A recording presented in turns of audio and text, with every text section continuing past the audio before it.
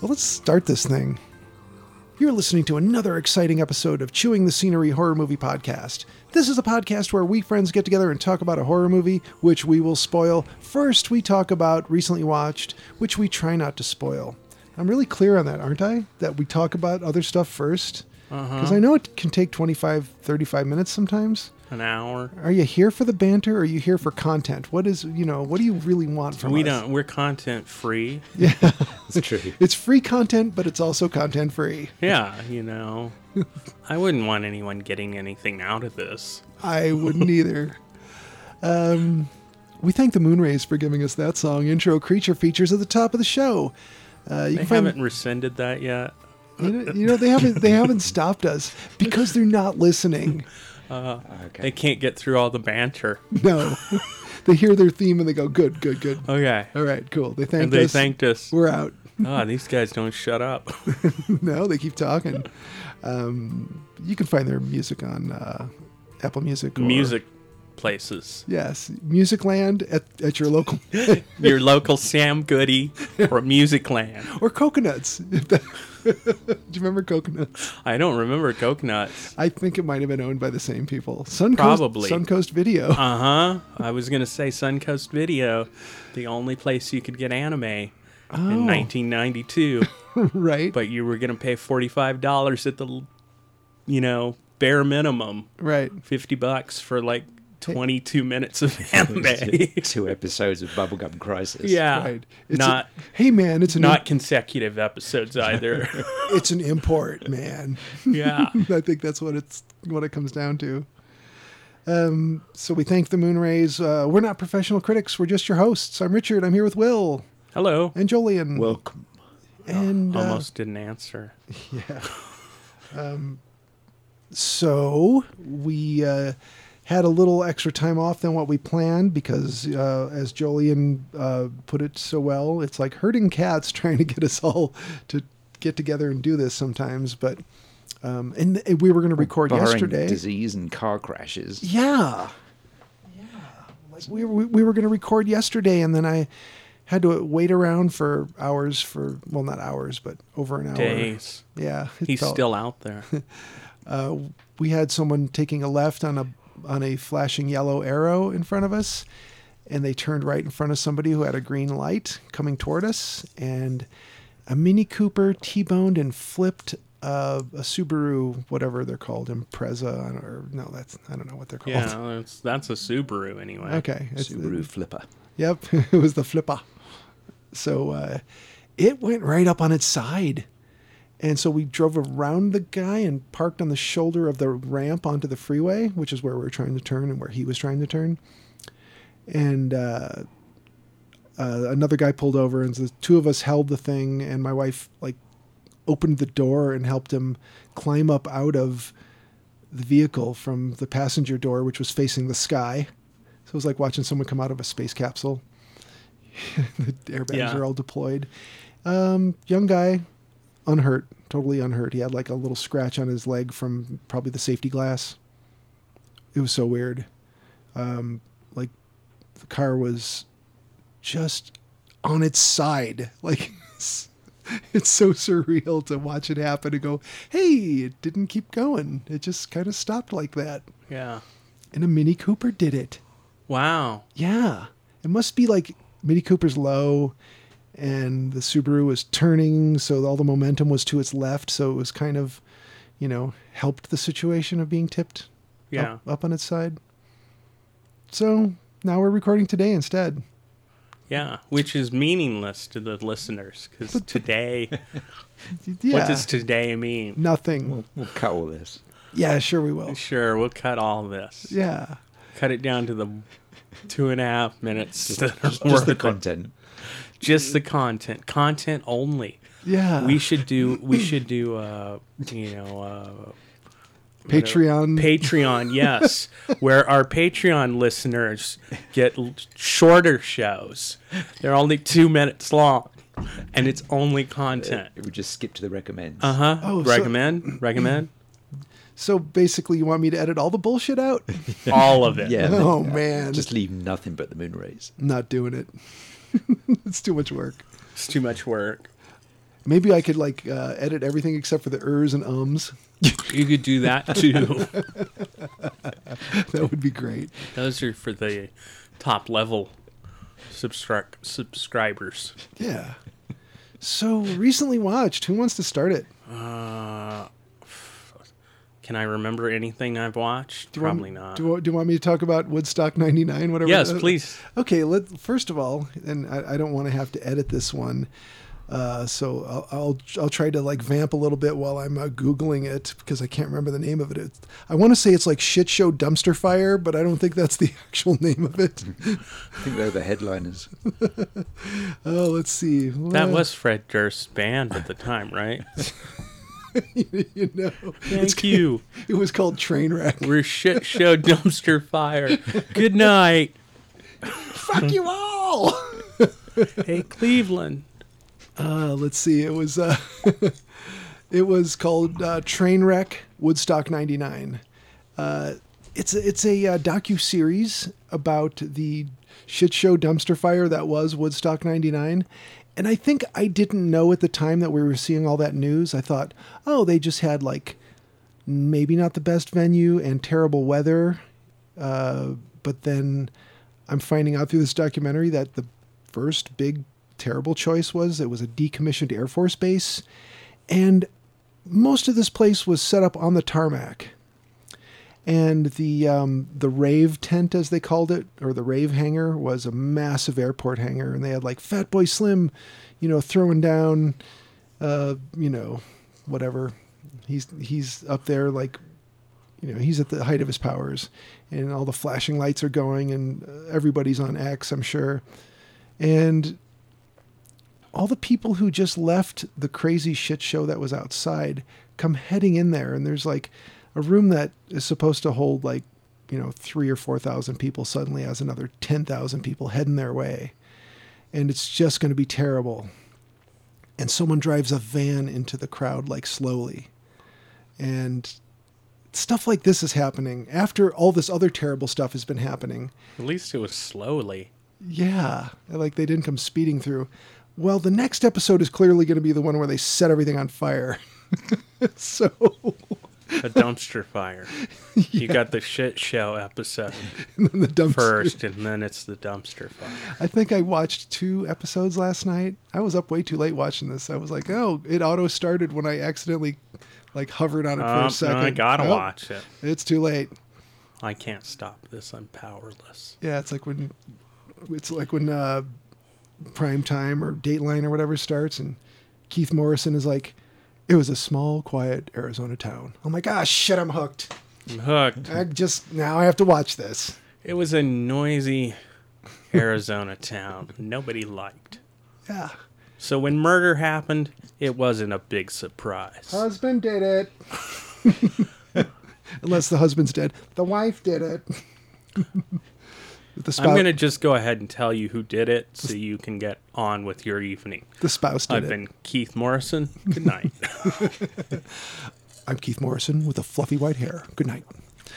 So let's see. I watched that couple We're just episodes. going to show you gory crime scene videos for the next hour. They're That's what you people want, right? They're blurred out slightly. So no, they're not blurred anymore. Yeah. So shit show dumpster fire, and then I watched a bunch of season 5 of Better Call Saul. I don't know where I left off, but I watched it until I was caught up. So season 6, I think, is happening in real time. It just ended. Oh, it just ended. I believe Sunday. Oh, was the last. I don't quote me on when it was, but sometime this last week Wow. or sometime this week. Wow. They finally call him. Yep, they Yep. finally call him. It took them 6 seasons, Wow. but they were really high when they called, and they didn't want him to know. If anyone thinks Better Call Saul is going to just be cute, like it kind of starts out a little cute, if they think it's going to stay that way, no, it gets really dark. But also, it's funny. I think I liked it better than, Breaking Bad. yeah. I think there's an argument to be made there for sure. So, yeah. I mean, a show about a crooked lawyer in New Mexico, what's not to love? Right. And then I watched a documentary about Guar called This Is Guar. So if anybody doesn't know who Guar is, just look it up. I don't have time to explain to you. But, I mean, seriously. Told all about traffic and Yeah. Woodstock. But I'm not going to tell you about Guar. Okay. They're horror related. What they do on Well, this show. okay, so let's tell them. If you don't know who Guar is, it was a bunch of college students who were into making art and crazy stuff, and one person in particular was going to make a movie, and so he made all these crazy costumes and designed these characters, and then invited some band that was doing a lot of local shows.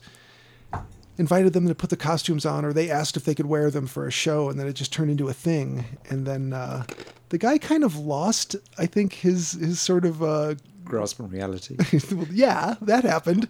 I think the guy did lose his ownership of the characters, and and it just sort of turned into it evolved into its own thing. It's a monster. Yeah, but they do go over like all of what it was like to try and tour with that sort of setup and all the mess that they would make doing it, and how sometimes they would have the school bus that they had hollowed out to haul all this junk would break down on the side of the road, or cops would pull them over and harass them, all this stuff. Imagine pulling over Man, Guar. I love stories about bands on tour. Like Henry Rollins used to ride in the U-Haul, the little U-Haul trailer, because he hated the rest of Black Flag so much. And so he just sat in there and drank pot after pot of coffee Oh my God. in the total darkness. That sounds like something he'd do. Yeah. Yeah, that guy is. If you haven't heard his spoken word albums, they're totally worth a listen. So yeah, that story. Butthole Surfers have a lot of good stories too. Oh, I bet they do. And wow. Yeah. And I always wonder, like, why do any edgy bands ever tour the Deep South? Because what's going to happen? What do you think's going to happen? If you go into a restaurant or get pulled over by the cops, nothing good. They're just You get arrested for picking flowers like Johnny Cash. right.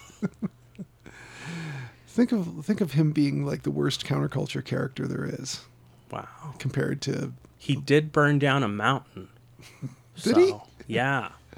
He went camping and he was high and I don't remember, he backed his truck into something, but basically it caught some brush on fire, being California. Mm-hmm. And dry as all get out. And yeah, it caught the mountain on fire. Wow. And they had to come rescue him. Well, at least they rescued him. We got some more time with him after that. Yeah, because that was like 1972 or something. Oh, wow. So, yeah, anyone who doesn't know enough about Guar or knows lots about them might want to watch this. It's a very good... What if I know a fair amount about Guar? That's where I was at, and I still enjoyed it. Okay, just checking. Yeah, now there is a tragic side to it. There is a band member who doesn't make it. So if you don't know that, spoiler, sorry. But It's the drummer, right? It's always the drummer. I'm not telling you. It's the drummer. It isn't. It's not the drummer? No. Nope. The hell?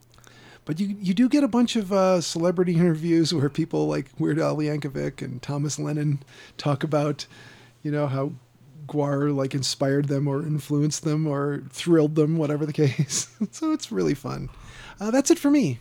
Who wants to go next? All right. I'm going to try. I don't watch a lot, but I did watch a terrible movie called Day of the Assassin with Chuck Connors, Oh my God, the Rifleman. the rifleman, and I'm going to forget everybody else that's in it, but Glenn Ford, that's in it, and boy, it's one of those kind of mid-70s quote action movies where several actors are just past their prime and all the action's kind of slow when you really think about it. I would say pass. You don't say. Yeah. And then I watched this week's movie. That's All it. right. Fair enough. Jolien, what you got? All right, I have tons. Oh, good. I watched Paris Frills, also known as Fabula, from 1945. This was actually made in 1944 under occupation. Oh, Wow. really? History fans. It's directed by Jacques Becker, who did Touchez pas au Grisby, which is a great French crime movie. Okay. This is about obsessive desire at a Parisian fashion house. And it is said to have inspired Jean-Paul Gaultier to become a designer. I also think it inspired Mario Bava, because there's lots of use of shadows, obsession, use of beauty, the use of mannequins. It's a good movie anyway, but if you're a Mario Bava fan, I definitely recommend Right. It feels like a precursor. Yeah, and, Okay. and the lead actor is Raymond Routeur, who has Tom Cruise teeth. Oh, they're not lined up. They're not They're like these perfectly middle tooth. even front teeth. If listeners don't know what we're talking about, just Google middle tooth Tom Cruise or Tom Cruise middle tooth. You'll see. I saw Tom Cruise middle tooth open at Woodstock '99. They sucked. I'd go and see them. I would too, just to see what the hell it was. Right. I've been watching Toby Hooper movies that I haven't seen before. So I watched his take on Toolbox Murders. This is Okay. from 2004, and it's very 2004. Ooh. If I just told you the year, you could tell what it looks like. Just this grotty green. Oh, I picture it now. Yeah. First half is like a grotty remake of the 1978 original. Just this guy with his toolbox going around killing people in this apartment house. Does what it says on the box. Yeah. And then the second half is a grotty remake of Inferno, the Argento film. Really? Yeah, it gets into all this like secret architecture going on. Yeah, the original architect was into sorcery and Wow. mentions Elizabeth Shaw Oh, okay. of Black Dahlia Black fame. Dahlia. Mm-hmm. She's mentioned as having lived at this apartment complex, and this also features Sherry Moon in her only Non-Rob Zombie role. Yeah, she's the first character you meet, playing Daisy Rain. Interesting. Yeah, she's very good. Yeah, I can't recommend this one really. Oh, Wait a sounded minute. interesting there. Yeah, it gets a bit more interesting in the second half, but by that time I was just, Yeah. come on, man, get it over with. And Machiste in Hell, which is 1923, I think. Guido Brignoni film. There's a whole bunch of Machiste films Okay. in the silent era in Italy before Mussolini came along and banned a whole bunch of genres. So the Italian fantasy horror industry was killed off for a couple of decades. But anyway, he's just this strong guy. He doesn't like run around in a peplo or anything. But there's a whole bunch of demons. This gang of demons comes out of hell to Earth to bring down Machiste because he's just such a good guy. He's really annoying the devil. But he's so strong and wise to them that he throws them around, and then so they go after his sweetheart who lives next door, and she's being seduced by this local prince, and she's had a baby. So the demons kidnap the baby, and then Machiste chases them into hell. So it's quite surprising for 1920s Italy that the good leading woman is allowed to have this baby out of wedlock, and no harm comes to her. She gets rescued and everything. Wow. So this is one of 27 Machiste films. He was popular. Yeah, from 1914 to 1927. Anyway, this was remade in 1962, and the remake was also known as The Witch's Curse, and I didn't like that one. It's part of the Peplum craze. As usual, the hell sequences are these kind of... some of the sequences just recreate the engravings by Gustave Doré very closely.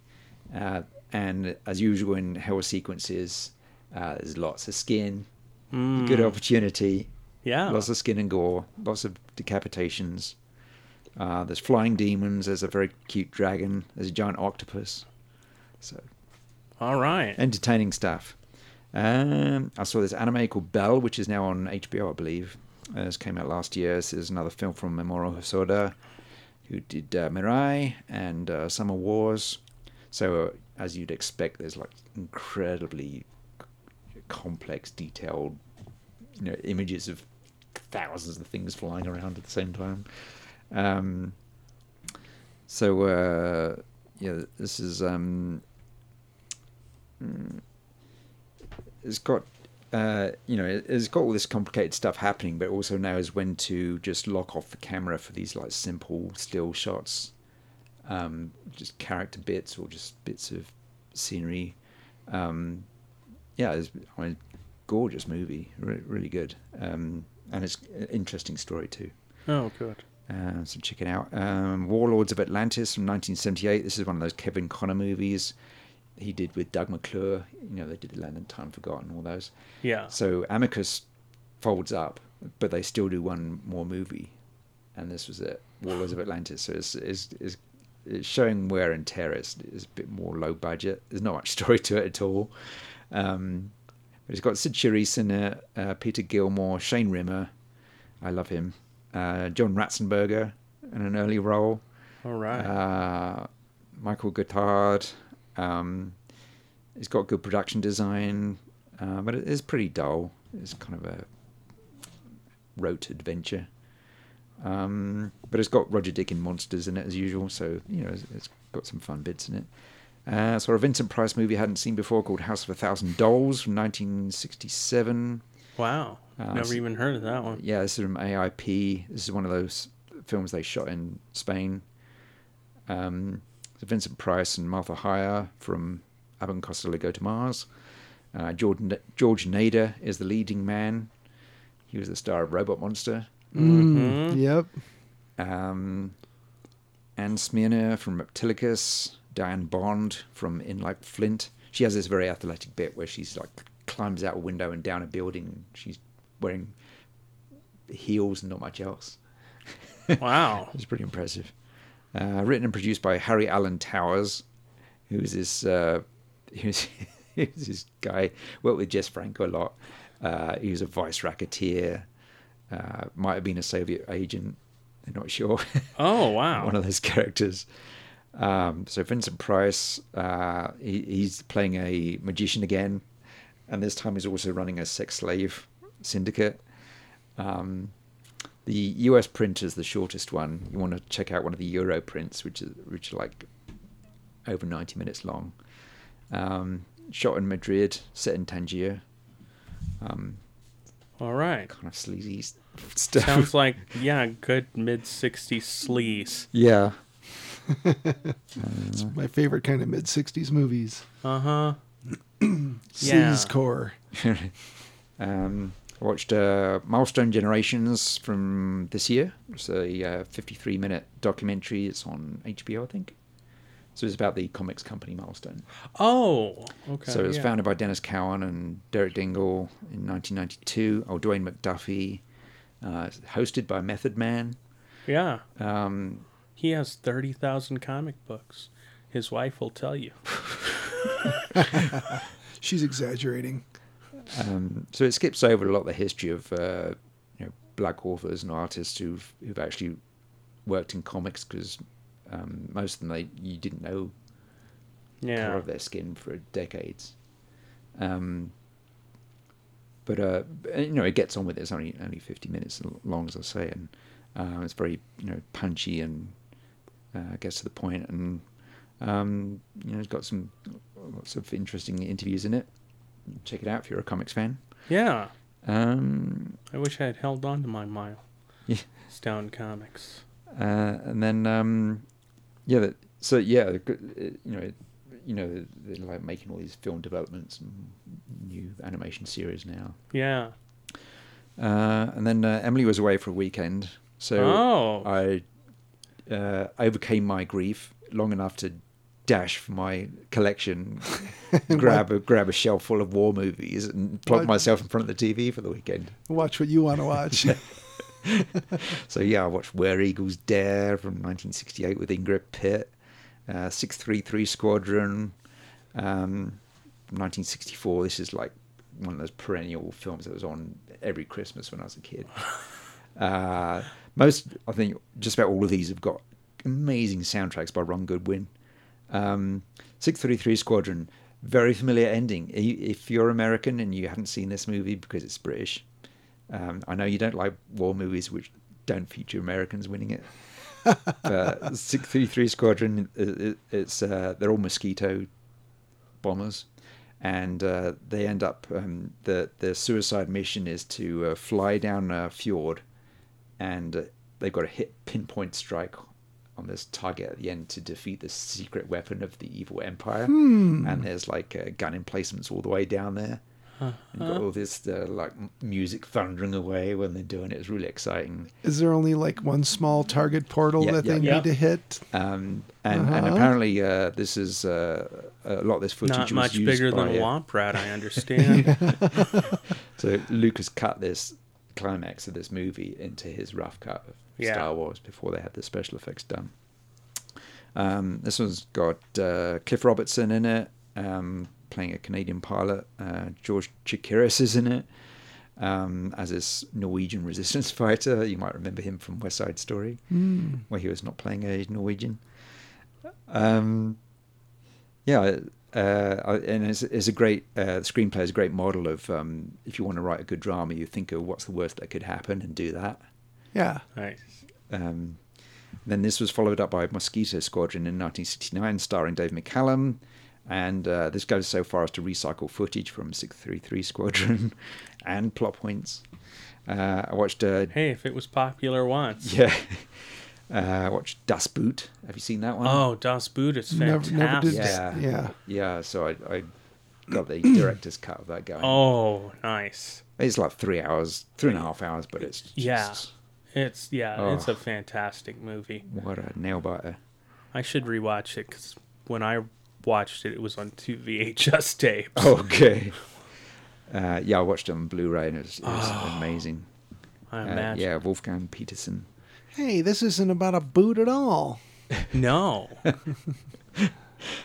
Beach Red, which is a Cornell World film. So he's the guy who made like No Blade of Grass, which is like Mad Max before there was Mad Max, and he made Naked Prey, which is like we recently talked about that one. So Beach Red is like the gory landing on a beach movie. Oh, okay. Decades before Private Ryan. Yeah. This is from 1967. You have like blown off limbs and stuff. Wow. It's pretty shocking. Yeah. Battle of Britain. I love this movie. It's another epic. Battle of Britain, the actual events took place overhead of where I grew up. So, oh, really? yeah, wow. It's really quite personal. My grandparents saw this stuff. Okay. Wow. And another great soundtrack, and it has everyone who was in British movies at the time is in this movie. I also watched Cleopatra. This 62. Yeah, All right. Taylor, yeah, Elizabeth Taylor, right. Richard Burton. Richard Burton. Yeah. Yeah. Yeah, it's just so astonishing. Yeah. The amount of money that was spent on this thing. You can see most of the money. You don't see all the money because apparently they were going to film it in Britain, and so they had all these sets built, but they were building out of cement because they had to stand up to the conditions. And then the director got there and he said, "No, we can't film it here. The weather's too crap." Oh. So they decamped to Italy and built the whole thing again. Oh my God. Worst case scenario. Why did they think they could film in Britain? And No idea. it looks just like Egypt. Right. Well, they did film some desert movies in Britain. They got away with it for some movies, but like a 4-hour movie where they have to have these massive sets. Yeah. Massive. And she's in a different costume in every scene. Yeah. It's all gold and stuff. And it also kind of suffers. I watched it and thought it felt like Star Trek. Like some of the dramatics and the music and the colors especially. And then you realize that, oh yeah, they were reusing what they built for this movie all the way through the 60s. You're so familiar with some of these costumes. And Yeah, they recycled everything in those studios, didn't they? yeah. And the other thing I like about these biblical epics from like the 60s, they're massive productions, and then you see like the special effects guys, Ray Kellogg, and this is the director of Killer Shrews. Yeah. And I watched a couple of Andrei Tarkovsky movies because they're so serious and weird. I have to watch them by myself. So I watched Nostalgia from 1983 and Ivan's Childhood, which is his debut feature film. Amazing. Yeah. And then I was delighted to see that Nessie was back in the news. Really? Archaeologists have found evidence of plesiosaurs living in fresh water in northwest Africa. As recently as like 3 billion years ago or something.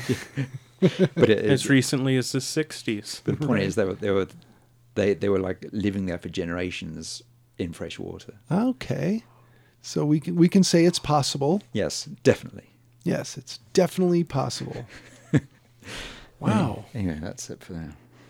So we're starting with the Deadly Spawn, right? Yeah. Okay. So I picked this. the Deadly Spawn. Why? Good question, Will. Tell us. You love us. Because it was a low-budget monster movie I hadn't seen. 1980. But I totally remember the box. Having watched it, I'm pretty sure I had seen it, but probably not since, it came out on video. The box have the Hildebrand art on it. Yeah, it had the monsters. They're kind of coming up on the horizon or whatever you Yeah. want to say. Yeah. So this one came out in 83. We're talking about a time where they could have just gone with a slasher. It would have been the right time to say, hey, let's not spend a bunch of money on other stuff, special effects and everything. Let's just do another, some guy in a whatever costume is going to be killing a bunch of teenagers. Nope. They said, let's build monsters and make them all look gooey and wet and do things with them. yeah, And and a fair amount of gore. yeah, I would say that's fair to say, but the budget was only $25,000. Could you tell? Well, they did pretty well with that. I Yeah. would say, because I don't know if I could tell it was $25,000. Yeah. I mean, when you look at something like this, it doesn't look great, but considering it was very low budget, Yeah. there's a lot they pulled off. Yeah. I mean, to be fair to them. This was written and directed by Douglas McKeown. And it had a pretty decent sized cast, about, I don't know, 8 or 10 people who were kind of circulating through the whole story. Yeah. And wet, goopy monsters. Wet, goopy monsters in the basement. Yeah, they liked the basement for some reason. Yeah. So this is... Because monsters like basements. That's just a known fact. Yeah. Yeah. But then if you put salt in the stairs, they can't come up or some shit like that. Yeah. Or if you just keep the doors shut. Yeah. Or cut their heads off. Yeah. 2 campers see a meteor fall to Earth, and when they... There was a big meteor in Utah. Just recently? Yeah, like yesterday or the day before. This could be very timely. It was big enough that it made a big sonic boom that a bunch of people called the police. Oh, wow. Thinking there was an explosion. I mean, it was an explosion, but... It wasn't somebody's gas was left on or something. Yeah. Oh, man. And they have a shot of it. So... Yeah, this one starts with a light... As far as I know, there were no monsters on board. No life forms that came out and ate people and then moved on to the basement. Because they were losers and couldn't get a job. Yeah. So you picked this. How were you feeling when it first started? Were you like, oh man, I made a mistake? Or were you like, oh, this is awesome? What were you wading into this, assuming that you had no memory of it from the past? I was like, well, that occupied a lot of thought. It was like, have I seen this? I know I've seen the box. I know I've seen the box. I'm like, no, I think I've just seen every other movie that starts this way.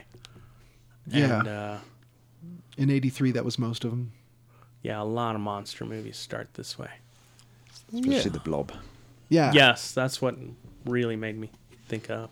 Yeah, the Blob remake wasn't too far off from '83, was it? Mm-hmm. 88, I believe. Yeah. And Night of the Comet would have been somewhere right after this. You know, it's got a fairly standard group of characters. Yeah. You got the kid who's a monster fan.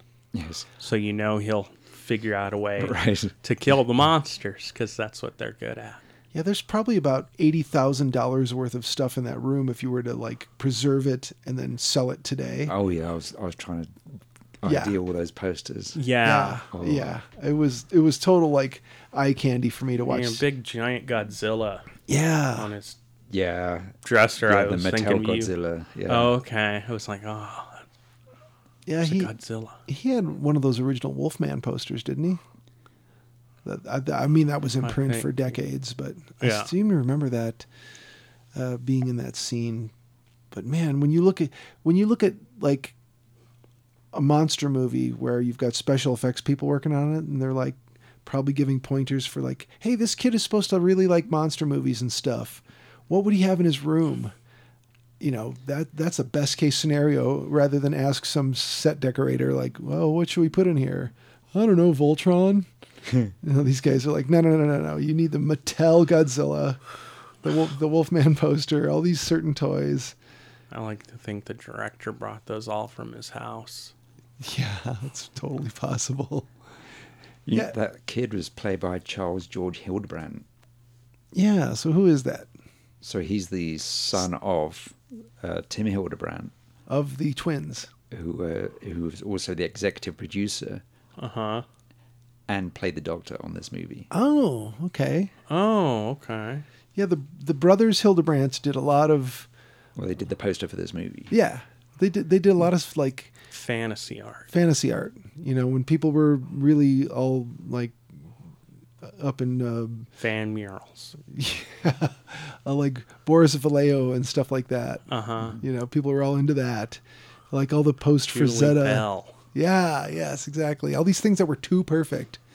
The brothers Hildebrandt would, if I remember the story right, they were twins who one of them could be painting while the other one was taking a nap. And he would just get up from the nap and grab the brush from him and keep painting. They did one of the Star Wars posters. Yeah. Did the Lord of the Rings. They did covers 70s. for Star Wars comics. Well, yeah, a lot of Star Wars stuff. Yeah. Probably bought him a house or two. Yeah. The house that Darth Vader built. I met a guy when I was in art school. They had a guy come talk to us who he painted one, I believe it was one, maybe it was two, but it wasn't many, plate with a Star Wars scene on it for some, Franklin Mint thing. Bradford Exchange, one of those. Yeah, and he's like, that picture of Star Wars, all the work I've done has bought me nothing, but that picture from Star Wars bought me a house next to a lake in the middle of nowhere in Colorado. Nice. I can never say anything bad about Star Wars. Right. It's like, wow, that's pretty kind good. That's kind of outstanding. If you get that one lucky bounce like that.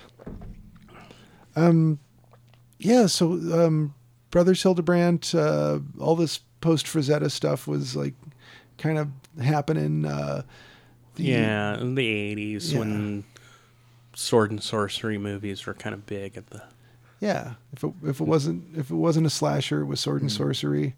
We got a lot of stuff like Conan the Barbarian and things Beastmaster. like that. Oh, Beastmaster 2, Through the Portal of Time. Yeah. Well, I remember we had Krull. a shopping mall opened up in our town, and but they had this shop in it which is called Athena or something, but it was nothing but fantasy art on various surfaces like boards or posters and stuff like that. So I just go in there and look at that stuff. Oh man. Didn't buy in it. Well, no, because that stuff was always super overpriced. Yeah. I only had a budget of 50p. I couldn't afford anything. You're lucky they let you in to look at stuff. Yeah, they should have had a doorman who was like, sorry, mate, you're not coming in. Right. Yeah, it was great. It was just like Roger Dean and Hildebrandt and Patrick Woodroffe and Roger Dean. Jim Burns. It was great. Very nice. I had a friend who had a Roger Dean art book. And I've got a bunch of those. I'd love to get my hands on one of those because they had like not just like the Yes album covers, but a bunch of other stuff that you'd never seen. And the No album cover. Yeah, that was his dark phase he went through. But there were a bunch of pictures of sculptures and prototypes that he had made for different things like furniture, his architecture. Well, he was a furniture and architecture student at Canterbury. Before I went there. That explains a lot. And and he just got into illustration. But he always interested in, if you look at his art books, they have all these like designs for all these sort of bubble houses. Yeah, it all looked like it was like either sprayed on concrete or fiberglass. So one of his recurring motifs was the floating island. Yes. Mm-hmm. And so he made a chunk of money off of James Cameron. Oh. When Cameron was doing all those for Avatar. Yeah. And someone said, wait a minute, this is off of Roger Dean's paintings. Yeah. I'm glad somebody I said something. I think it was off the books, but he got a chunk of change for that. Good. That's kind of nice. Yeah, so that's the kind of crap they rob you blind for. So the monster kid likes scaring the parents. Uh-huh. And how does that end up going now? I watched this. The parents go out early. Yeah. They're going somewhere. I don't know where. Applebee's. Yeah, This predates that. Red Lobster. They're probably for breakfast. Yeah, they're going to Red Lobster for breakfast because they want bottomless shrimp. For breakfast. Yes. But they go out. They're gonna go out. They get ready to go somewhere. Dad goes down to the basement. Promptly gets eaten. Dumpster fire on tour. Yeah, Right. that was it. No, it was Tom Cruise Middletooth. Oh, okay. They had to get down to the Coliseum to get tickets, get in line for tickets. They're big fans. Middle tooth cruise missile. Yeah. Dad promptly gets eaten. The monsters are toothy, slimy, and messy eaters like all good monsters are. And then Mom goes downstairs to find Dad and promptly gets her face bitten off. Yeah. It's pretty good effect for no budget movie. Yeah. Yeah, it seemed like somebody involved with this was like, hey, I know how we can make that using gelatin and, these rubber gloves. And $20. Right. And then the aunt and uncle are staying with them for whatever reason. Mm-hmm. And the kid wakes them up.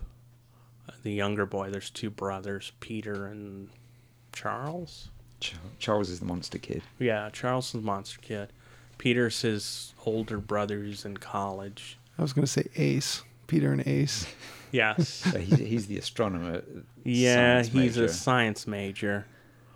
And whatever that means. Right. The kid wakes him up with some loud movie he was watching. Yeah, it had a bunch of screaming or something going on. Yeah. I think it was a thing from another world. Oh, that would have been cool. Because later he says that he couldn't remember how it ended and how they killed the monster, which is a big clue as to how they'll kill the monster in this one. Yeah, it seems like a pretty involved plot for a movie that is simply there's monsters in the basement eating everyone. Uh-huh. But they got all this plot going on elsewhere in the movie. It's like, do we need this? What I love is when they divert the plot and they follow the aunt to grandma's house and they have a long Yeah. discussion about a vegan dinner they're going to have. How gorillas are vegetarian. Yes. And she wishes she could find a ceramic gorilla, Right. but she can't. Nobody will make a ceramic gorilla. She says they're peace-loving and adorable. Peace, loving, I and love her. adorable. Yeah, I love when movies, especially horror movies, take a side road with a couple characters that don't really do anything or matter to the plot. You're kind of like, this is filler, but it's interesting enough, I guess, or weird enough. It's like they're not going to hit, like in this case, 78 minutes, but they're shooting for feature length on a movie, and they're like, we've only got about 62 minutes worth of content here. Only 50 of it's any good. Right. So what are we going to do? It's like, what if these two go over here and do this for about 10 minutes? But it shows the spawner spreading, yeah. and you do get a great Tupperware party massacre. Yes, Yeah. that's a good name.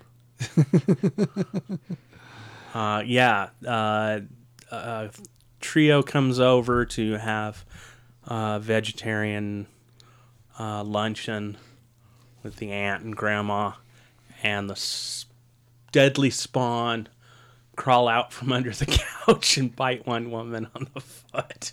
Oh, man. I think it was grandma. Yeah. And they all have to hurry out, have to fight their way out to get to the car, and then they drive over to the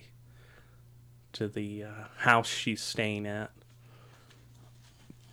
Now, do you think when people are making a movie like this, are they operating under any delusions about how big it's going to get or how well it's going to be received? Are they picturing like giving their Oscar speech? No. You don't think so? No, I think these people had a lot of fun making this. Yeah. And probably whatever business this movie did, they were happy with. Yeah. If it made anything more than they spent. Yeah. Yeah. So a couple kids come over to study with the older brother Peter, some girl he likes, I don't remember her name, and Frankie, who's kind of a dummy. Let's see. Pete sets up a study date with classmates Ellen Alan. and Frankie and Kathy. Yes, Kathy doesn't show Uh, till the end. typical Kathy move. Yeah. She was busy trying on bathing suits. Oh, yeah. If anybody gets that joke, they're well over 40.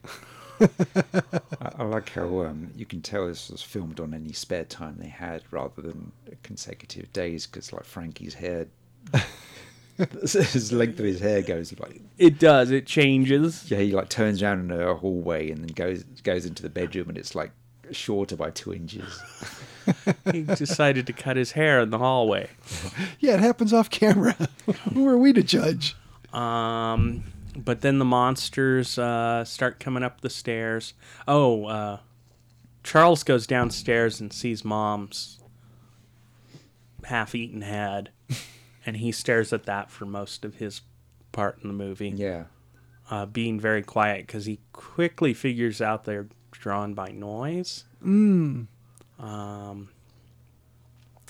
So, And- so this is like a quiet place before a quiet place. Yeah. Okay. Or Tombs of the Blind Dead after Tombs of the Blind Dead. Yeah. Yeah. And then the monsters. Well, Ellen found one of the spawn on her way in to the house, and they dissect it in the sink, Oh, which I thought was cool. it's a good idea. You want to Yeah. see what makes this thing tick? Yeah, I don't know what it's going to tell you though. Yeah. I could have told you it was full of goop. Right. Probably full of poop and goo. I don't want to open it. Yeah. It's like, Miniature license plates. Yeah. yeah. And why do they call it deveining a shrimp? That's not a vein. That's an intestine. Ew. Yeah. But they are delicious Yeah. Once you get for sea cockroaches. yeah, which is what they are really. And then everybody's trapped in the upstairs, and they Which any Green Beret will tell you is not where to go. don't. Although I kept yelling at them, "Go out the window, you dummies! Go out the window! You're only on the second floor." Yeah. I mean, Well, Ellen goes out the window. Ellen ends up going out the window. Indeed, her Phoebe Cateness did not help her at all, and one of the monsters bites her head off, Right. which was fantastic because I did not expect it. Right. It's shocking. It was shocking, and I loved it. Apparently what happened, she got another job, so she had to quit the movie. So Nice. had to clear off without showing her face.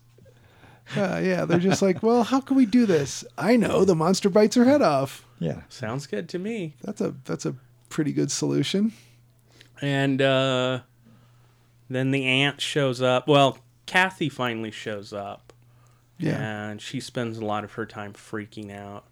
And Charles comes upstairs with a plan to kill the monster. And he does. Yeah, so he fills a prop head with some flash powder, like his magic flash powder. And then he strips electrical cable from a lamp. Yeah.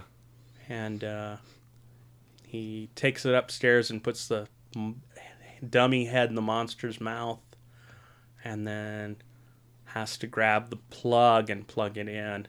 Yeah. Which I was glad he brought an extension cord because I really thought he wouldn't. That he wouldn't figure that out. But it was still too short. But he finally gets it over there. Burns up the monster. Yeah. Now, when you were a kid and you saw movies or TV shows or any reference to flash powder, after a while I started thinking, well, it just doesn't really exist. Oh, I knew it existed because that's what they used for old-fashioned photography. Yeah. Well, yeah, so it would have been like powdered magnesium or something, wouldn't it? Yeah, I don't know what it is, but yeah, something It's- like you that. hit, you hit it with a charge and it just goes up. But would they make, like, if you were a kid, could you go into like a magic and trick shop and buy like a vial or an envelope of this stuff and you're good to go? I bet you could. If Yeah. not, you could probably get old-fashioned photography supplies still Yeah, at that time. it's quite possible. Because, I mean, I remember some people had cameras with, old-timey flash bulbs and whatnot. Oh, so yeah. I'm sure powder somebody had some somewhere. Yeah, and I'm not saying we couldn't get our hands on anything because we got way more fireworks than we should have for how young we I were. got a lot of fireworks and a lot of ninja stars. Yeah, times were different in the 80s. Yeah.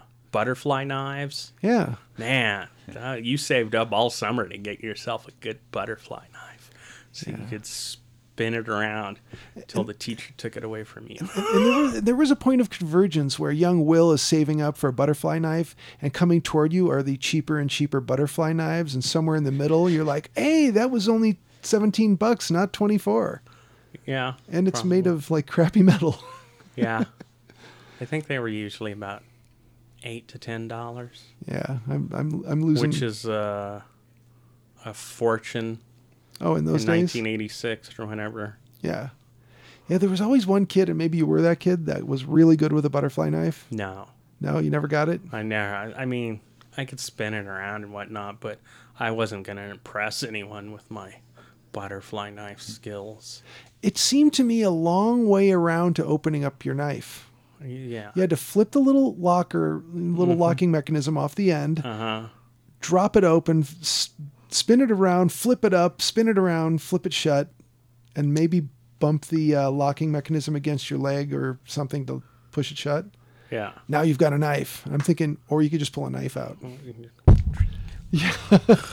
Like if you had a switchblade or just a folding knife of any sort, instead of all right, don't move. Yeah, you eventually got a knife that just flicked open. Yeah. Yeah. Butterfly knives.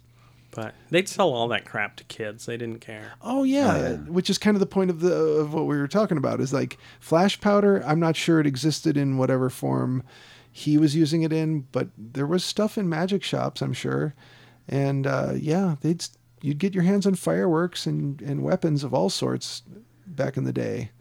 I mean, there's no guy at a flea market that wasn't going to sell you something if he wanted to make money. Yeah, he didn't care. You're not his kid. Hey kid, you want some porn and weapons? Hey, you want to blow your thumb off? While reading this here penthouse? Put both eyes out. Here's a cherry bomb in a penthouse. Oh, Cherry and a bombs pack and- of cigarettes. Get out of here. Yeah, cherry bombs in penthouse. When your mom finds them, you didn't get them from me. Right. That kid's a liar. One of the best scenes I ever experienced was at the local used media place, Black and Red. I don't know if any of you have been there, but I know of it, but I it's haven't out been. in Arvada. Yeah. So it's kind of a trek. But I was in there one day, and there was a kid about 10 to 12, I'd say. And the guy behind the counter asked the manager, hey, Cliff, this kid wants to buy Scarface. Can I sell it to him? He wants to trade in his little kid movies, and I don't know what little kid movies they were, but he had like 6 or 7 of them, and the guy's like, yeah, and then he gives him Scarface, and he goes, yeah, when your mom finds that, you didn't get it here. It's like, this is a great place. Yeah, They know who needs to see Scarface. Yeah. A 12-year-old. Yeah. Yeah, if he's gonna have any hope. He's going to be cultured at all. Yeah. Yeah. You Man. rob the child of the classics? No. Yes. When are you going to learn about Cuban culture? Yeah. Yeah. Scarface. Tony Montana and his little friend.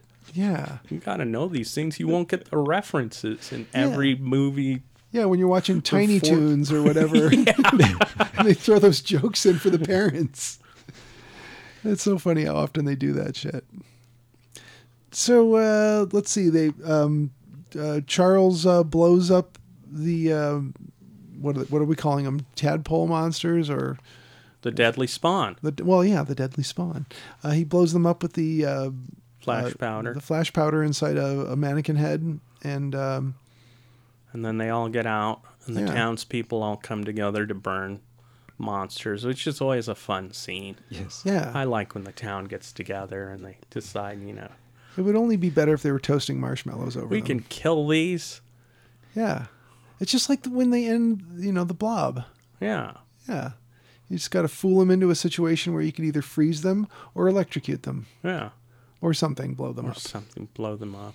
Or run them over with a train, or they electrified it, I guess, Night of the Lepus. Yeah. I rewatched that recently. Ooh, how did that hold up for you? Oh, it's fantastic. I watched Night of the Lepus way more times than anyone ever should. I don't know why, but I find that movie endlessly amusing.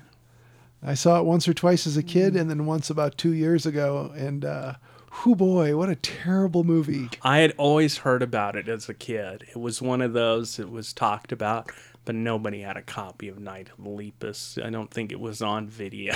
Do you remember the noise they made? Boodly, boodly, boodly. Boodly boodly.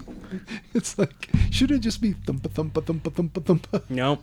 Nope. That's a good one for poster designers to take a look at, because You have this assignment where you're supposed to take a movie about rabbits and make it look like it's going to be scary. So it's very creatively done what they came up with. Excellent. I'll have to check it out. So this has a last grab scene. Because they were probably pretty sure there was going to be a Deadly Spawn 2, the spawning or whatever. So we get the last grab in the form of a patrolman who's guarding the house, and he hears a rumbling noise and a full-grown spawn that's massive, A giant one. yeah. So this, So I looked at that little house and was like, why do they have a little model? Was that a model? Because it was so quick. And then 2 seconds later, you find out. yeah. So we as the viewers of the movie are left to decide for ourselves: are they going to defeat that one too, or are we rolling into a sequel? Nope. We're making a live action version of the fake Chick Track Who Will Be Eaten First. Right? Yeah. There was a sequel like a long time afterwards, though. Oh, really? This one was like when it was released, there was still talk of a sequel to Alien in the air, and so one of the titles when this was released was Return of the Alien. I think people would have been upset. Yes. This is interesting. Producer Ted Bohus said that he conceived of the idea for the Deadly Spawn in 1979. It was inspired by an article in National Geographic about seed pods that were recovered from the Arctic. According to him, he created the initial creature design that involved a man in a suit, but they finally decided with the effects director that that probably wasn't the best way to do the monsters.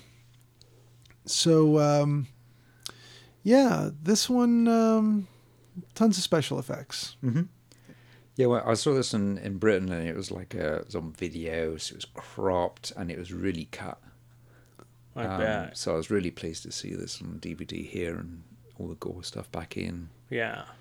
Yeah, the video nasties era. That's kind of what you watch these for, right? A little bit of gore. Yeah.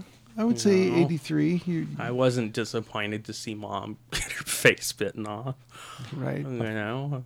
I thought the Splatter had this same kind of sense of humor as Evil Dead. Yeah. They have similar gags. Yeah. Cellar.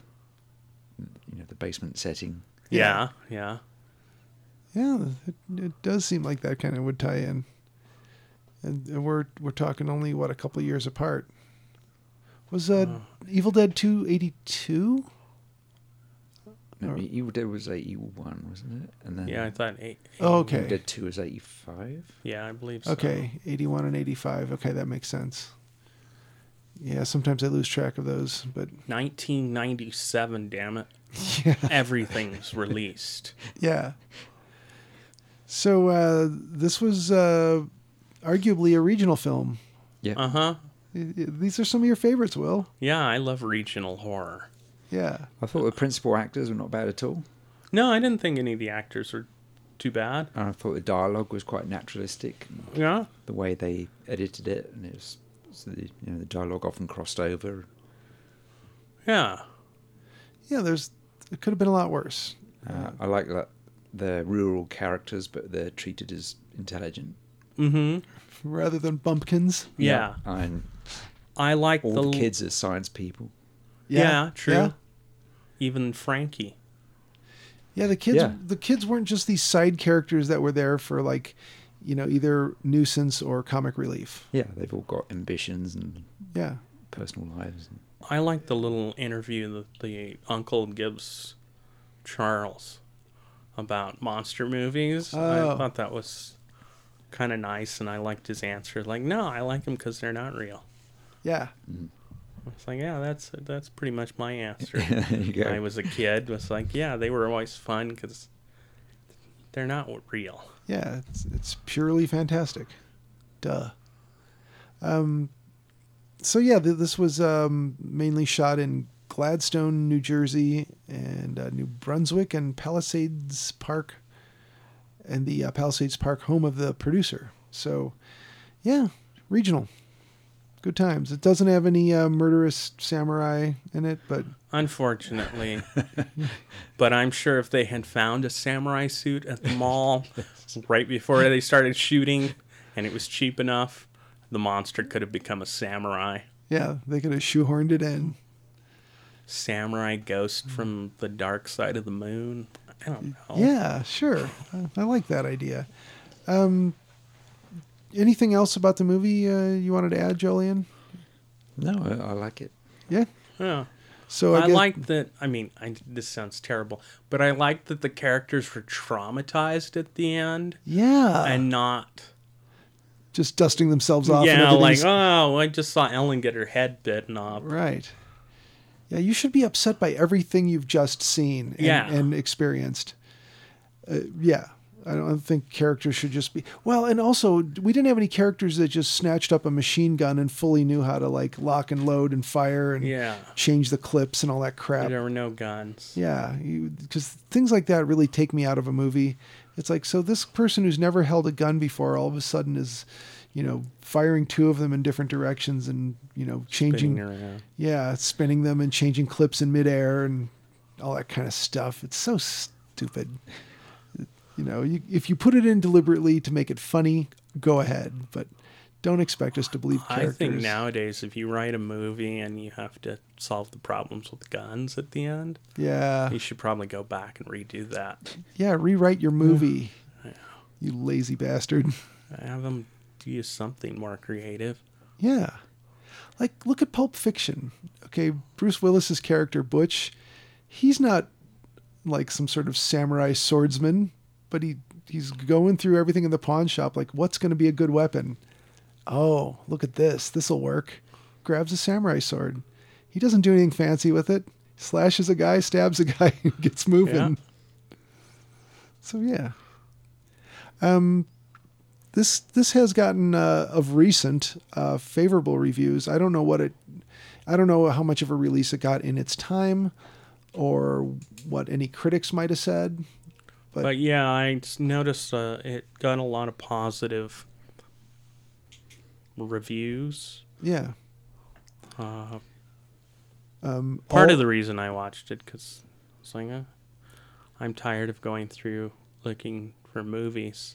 How are we still doing this podcast and still finding stuff? I feel like every episode we've run out. There's nothing else. Yeah.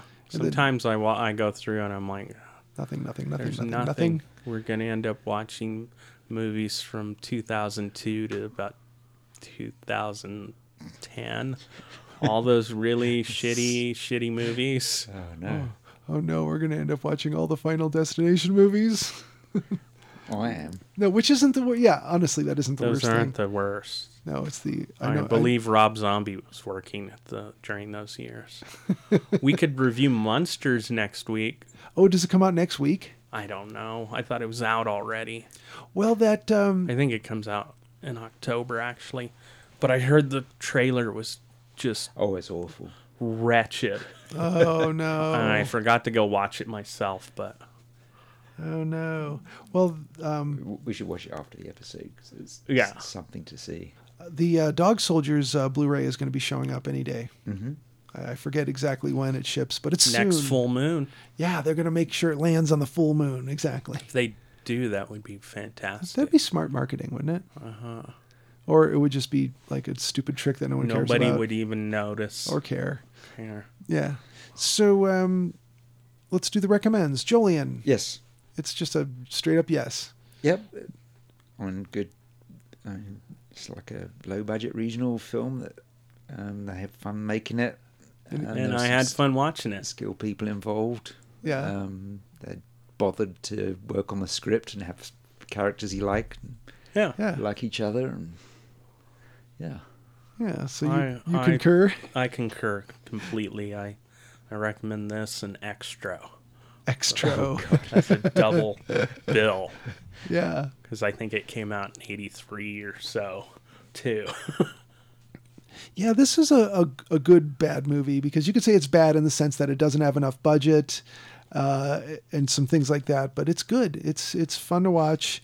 I think our listeners, if you like most of the same stuff you've heard us like before, you'll enjoy this one. Yeah, I think if you're a fan of monster movies, kind of goopy monster movies, eating people, Yeah. you couldn't ask for anything more. Yeah, and if you want to watch a bunch of 80s stuff happening, Yeah, Yeah, if you're a Stranger Things fan, I mean, that totally, this yeah. has got a classic 80s monster kid. There you go. yeah, if you want to see where they jacked everything from, here it is, stuff like this. Familiar thing. Right. Well, we're going to be back next week with Mad God. It's a god that's mad. So He's not mad. He's just disappointed. is he angry or is he crazy? Which mad are we talking He's about? just disappointed. All right, well, let's call it a show. Listeners, thank you for listening. Stay out of the basement. Yeah.